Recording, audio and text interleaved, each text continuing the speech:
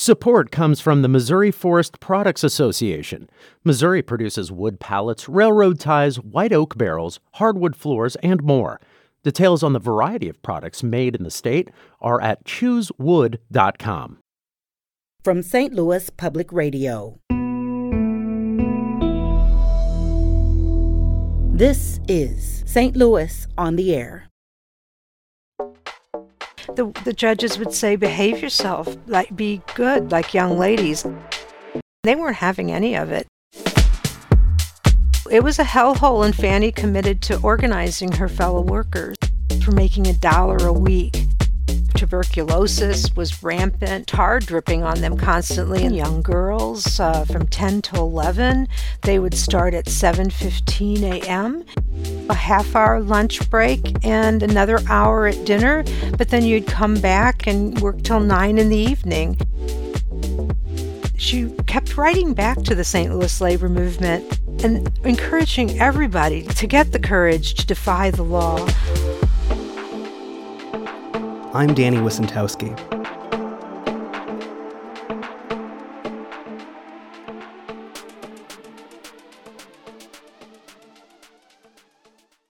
The history of labor is always being written.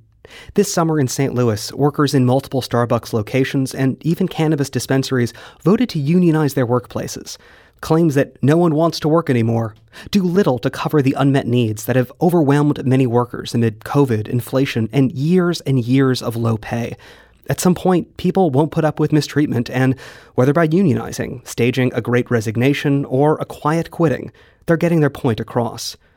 On today's date, 103 years ago, a labor organizer named Fanny Sellens, who had gotten her start in St. Louis, was killed in a Pennsylvania labor protest. She was shot multiple times by deputies as they cracked down on striking miners. It was a very different kind of labor environment, and Sellens' story is among those explored in a new exhibit called Dangerous Women, open now at St. Louis Public Library. And here to talk about that exhibit and Sellens' life is Rosemary Foyer, director of the Mother Jones Heritage Project and a history professor at Northern Illinois University. Rosemary, you've curated this exhibit, which, as we mentioned, is titled Dangerous Women. Why did you settle on that name? Well, both of these women were considered to be dangerous, and there were, went against the prevailing norms of how women should behave, and inspired other women to do the same, to take to the streets and to see the streets as a place where they could make change. We tend to see middle-class women of the feminist movement as the innovators in that regard, but these women were rebels and should be remembered for that contribution. Right. And, their path to becoming these rebels, dangerous women, as you mentioned, they had kind of different starts. And let's talk about Fanny Sellens, who I think, folks might not be aware of her name in the way that other labor organizers were, but she wasn't just an organizer. She was a worker. She was a mom. And her husband died in St. Louis, and she went to work at a garment factory to support her 4 children. Now, how precarious position was that to be a widow and a worker and a labor organizer in the late 20th century? In the early 20th century, yes. It was difficult because women were confined to a few categories of jobs that they had access to, and almost all of them were really very low paying. They were not sustained by a living wage. So Sellens rose, I would argue, because she had the support of her family, who were diehard trade unionists. Both of these women were Irish, so they did share this, Mother Jones and Fanny Sellens. But they were part of communities that were on the left wing of the labor movement. Her father was a painter, and so her own daughter said, "We grew up with unions. My grandfather took my mother and me to union meetings." So even before she became a worker, because of the death of her husband, she was imbued with that union mentality, the idea that you only get places when you act collectively, when you join with your fellow workers. So, she had that. She had the support of other women and a socialist movement in St. Louis that was growing after 1900. Mother Jones had contributed to that. Mother Jones came into St. Louis and argued that women should be organized as part of the labor movement and forget about these craft divisions. The union movement under the American Federation of Labor was set up in craft divisions, Sure. And I just want painters, carpenters, etc. So Fanny was part of that milieu of St. Louis. Right. And I wanted to, just to pause, we're talking both about Fanny Sellens and Mother Jones, and we'll talk a bit about Mother Jones a bit later in this conversation. But I just want to focus, Fanny Sellens, she was working in a garment factory on Washington Avenue, North 13th Street, here in St. Louis. What can you tell us about what these garment factories were like at the time? Well, just to give you an example of where she started out at 16th and Market, it was a former planing mill. And the women, it was so hot there. There were hundreds of women lined up with sewing machines. She herself said, I've known nothing but the sewing machines since I started working. And these were women, young girls, from 10 to 11. They would start at 7:15 a.m. If they didn't make it there because the streetcar didn't come in time, or there were always delays, they would be locked out as punishment. They worked by the piece, so if you are locked out, you're not going to earn any money until they agree to open the door. In some cases, they put them in the basement. It was like something out of Dickens, Charles Dickens, That's where just you're incredible. locked in a dank basement for an hour as punishment, and you have to then work till you have a half-hour lunch break and another hour at dinner, but then you'd come back after that break and work till 9 in the evening, and you might get $6 a week if you are willing to abuse yourself and risk danger from the sewing machine. They would have advertisements, young girls, earn money by while you train yourself on the sewing machine. But the sewing machine took the amount of work that was required to earn a piece, right, through your piecework, through accomplishing a piece of the manufacturing of a garment. In other words, sewing a sleeve on or sewing a button on. The timing was incredibly difficult. So Fanny reported that most of those young girls were making $1 a week. Wow. And that was, just survival, the family's survival. So they were, the manufacturers would say, well, this is just normal and this is what is necessary, or women don't have to support themselves. Now, right? Rosemary, so that was their justification. Yeah. What protections did these children have, if any? None, because at first there was none. Then the state of Missouri passed a law against child labor, but you had a little codicil, a rider in the provision that said if you went down and said, got some kind of dispensation, you were allowed to work as a trainer. So, all along Washington Avenue were these sweatshops that employed young girls, and that drove the wages down for everybody. They then, they had tried everything, to ensure that St. Louis was a cheap labor source, so they could bring the garment industry into the city. And in fact, they told the women, you're the basis for which the industry will be here. If you don't accept these wages, you might find that these companies move. So we think that's a new thing, but that was always the case. And the big one was Marks and Haas, where Fanny organized. Marks and Haas established this beautiful building that's still there at 13th and Washington Avenue. It's gorgeous. It was built by famous architects. And it's actually on the National Historic Landmark. And that was different than the first site, which was just a hellhole. It had been a former planing mill, and the women complained of tar dripping on them constantly in the summers or during rain. They were dripping wet coming out of there from work. But in the Marks and Haas, it was a beautiful building, and most people might think on the outside how gorgeous. It was built as an investment tool for Washington University, and they, but on the inside, it was a sweatshop where tuberculosis was rampant. It had, you had to steam the clothes, and that steam carried germs from tuberculosis. Goodness. All over. So it was a hellhole, and Fanny committed to organizing her fellow workers. Wow. A beautiful building with a sweatshop and a hellhole inside. Just a chilling vision. We're talking to Professor Rosemary Foyer, director of the Mother Jones Heritage Project and a history professor at Northern Illinois University. And we're talking about a new exhibit at the St. Louis Public Library called Dangerous Women. Now, you brought up a couple points of what it was like for Sellens to be working in these sweatshops. And we have an excerpt from some of her speeches and writing describing what this felt like. She wrote this between 1912 and 1914. And as you paraphrased just a few moments before, she writes, "I have known nothing but the sewing machine for 15 years in St. Louis. In these early years, before we got together and quietly formed the union that enforced the 9-hour day, the shop was open at 7:15, and if you weren't there on time, you didn't get in. All the doors were locked at 7:15. Sometimes it made me sick to think that what would happen if a fire should come.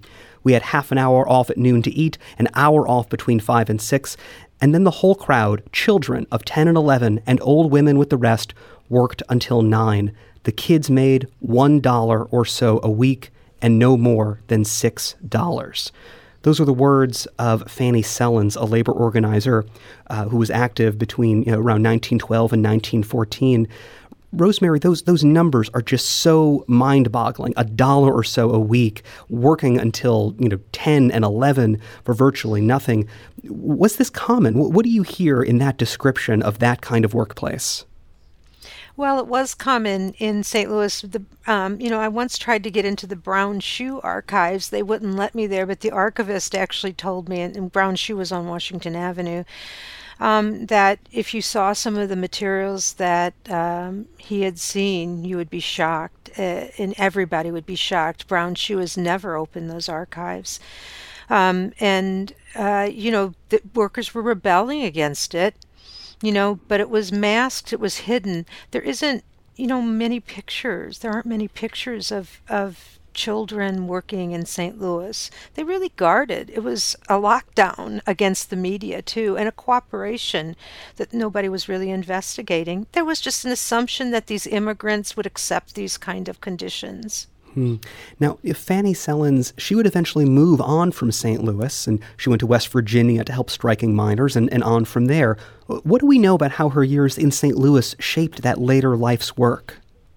Oh, it was shaped absolutely, and it was the region too. It was, she learned the power of solidarity in the strike that they held against Marks and Haas, and they won that strike. She became a national organizer by going after the St. Louis business industry. The industry launched a campaign against these women. She went and organized a boycott that was very effective, and the main source of strength came from a network of socialists across the country. St. Louis was a hub of a growing socialist-oriented labor movement.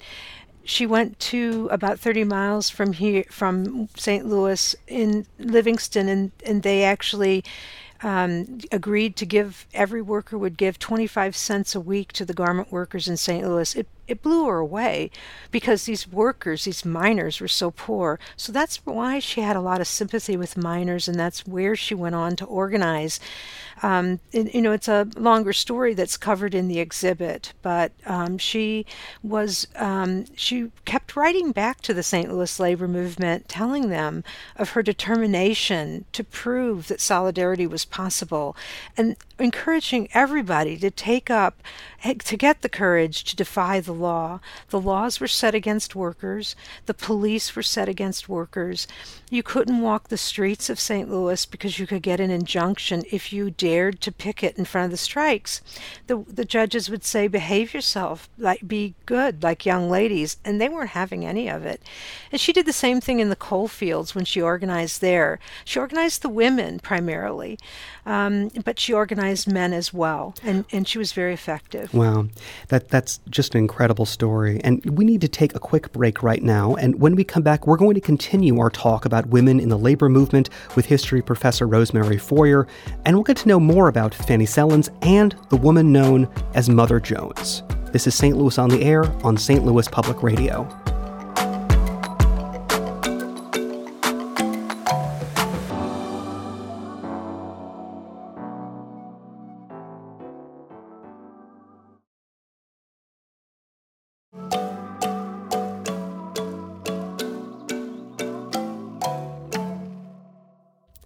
Welcome back.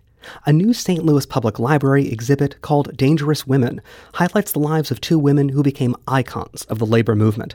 Before the break, we were discussing the life of Fanny Sellens with Rosemary Foyer, a history professor at Northern Illinois University.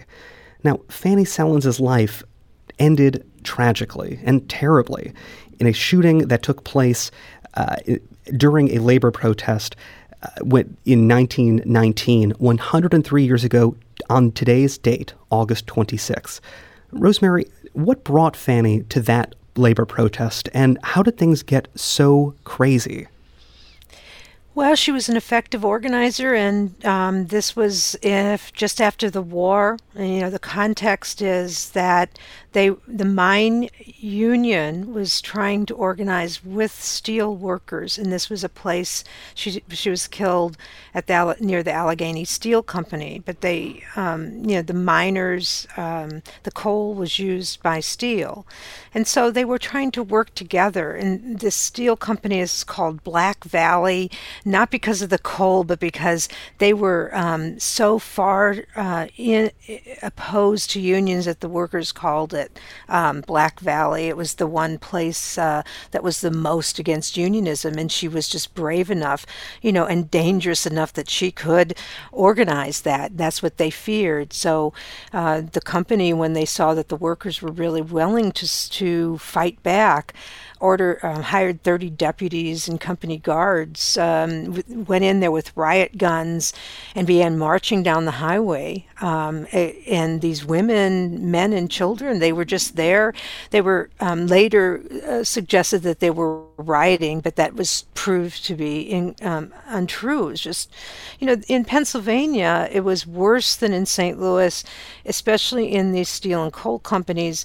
The public and private police were one and the same. So these were official deputies, but they were the coal and iron police, and it really was the coal companies coming in and basically having their own armed guard that was the public police.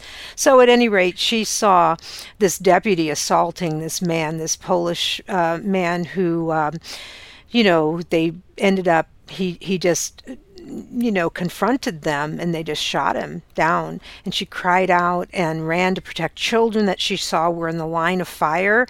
And they, she had been a marked woman.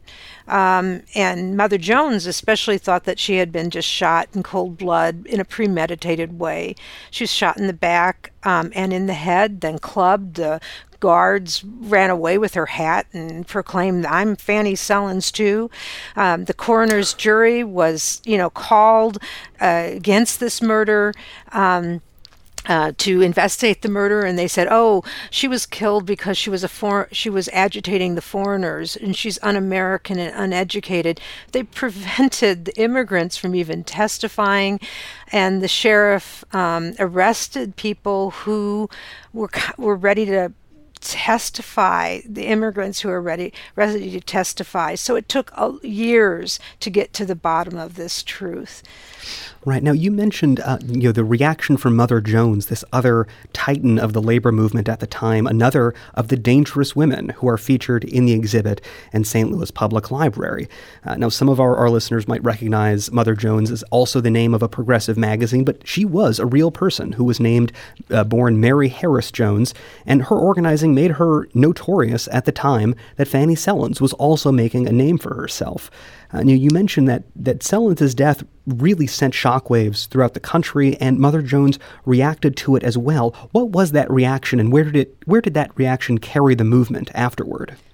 Right. So Selland's family allowed the picture of her bludgeoned head and, to be published across the world. And it did send shockwaves to the union movement. It wasn't covered very well in the mainstream media. But Mother Jones wrote that whenever I look at that picture of her, I wonder if it's not me lying on the ground. They shot her from behind when she bent over children to protect them. They knew what they were doing. Bending over children, with her back turned, they shot her. They went out to get Fanny Sellands. And so Mother Jones saw herself in Fanny Sellands, but she had inspired Fanny Sellands. They were both Irish-American women on the left wing of the labor movement and trying to rouse their fellow workers. Mother Jones had been at it since the 1880s. She had become a socialist in the 1880s, and so she had a longer legacy, but Fanny Sellands was cut down fairly early in her career. Right. Now, Mother Jones herself is buried less than an hour away from St. Louis in Mount Olive, Illinois. Why did she pick that spot as her final resting place? Because she wanted to be part of communicating to the world that ordinary rank-and-file workers made this country and have to rise up. So this was a location of Union Miners Cemetery where workers confronted armed guards in 1898 who were trying to bring in strike breakers to Virden, Illinois. And the willingness of workers to defend themselves against this kind of policing system is what she thought was necessary, and also to take rank and file control of the labor movement. So it's the idea that ordinary people built the labor movement and not the leadership. That was her final message to the world. Rosemary, I'm sorry. You sent us an excerpt and some pieces of Mother Jones's speech, and one she gave at Mount Olive, Illinois. And she had a couple lines that really stood out to me, and particularly her thoughts about the labor movement of the future. And she wrote about how, at the time, we work day to day for the great syndicate instead of the single employer. She was pointing out this difference, rather. We are confronted by the conditions such as the world perhaps has never met before in her history. She was writing about how perhaps working for these larger employers, no longer just being, terrorized by, single owners of sweatshops. And she felt like this kind of solidarity, having these larger bodies of workers, would change things. Was she right? In the sense that, the future might be these large factories. No. We've seen that has, there are certainly large corporations, and we have 3 corporations today that heads of corporations that own more wealth than the majority of the American people. In that sense, she was right. These things are consolidating. They're continuing to consolidate across the globe. But workers haven't figured out that solidarity. I think, we're seeing a rise again in consideration. I think these women have a lesson in that regard, that it takes a lot of work with a multi-ethnic working class. That's what the United States has, a multi-ethnic working class, and we've never really fully figured out how we can connect what they figured out. You need to connect the community and the family and all of workers' lives to the concerns of labor unions. And when labor unions just think about the workplace, they lose a piece of that. Both of these women tried to say we have to go beyond the workplace into those communities and organize the children, organize all of workers' lives in order to have a successful labor movement. And that was really something that was beat out of the labor movement too, by having, I think, a reduced left role during the Cold War. Rosemary, thank you so much for being here today, and thank you for joining us and talking about the exhibit, which is open now at the Central Library at 1301 Olive Street.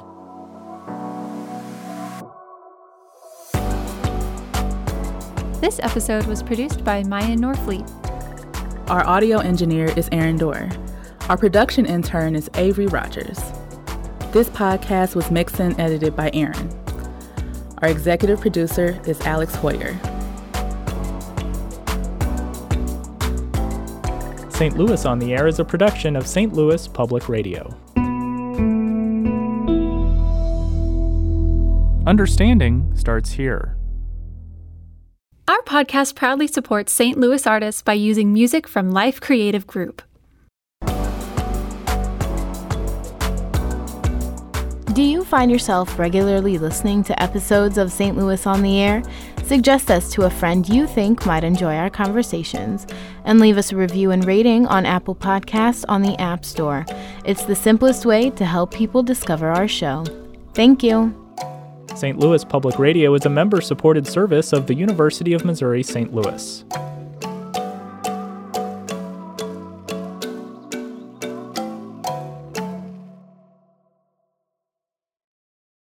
Support comes from the Missouri Forest Products Association. Missouri produces wood pallets, railroad ties, white oak barrels, hardwood floors, and more. Details on the variety of products made in the state are at choosewood.com.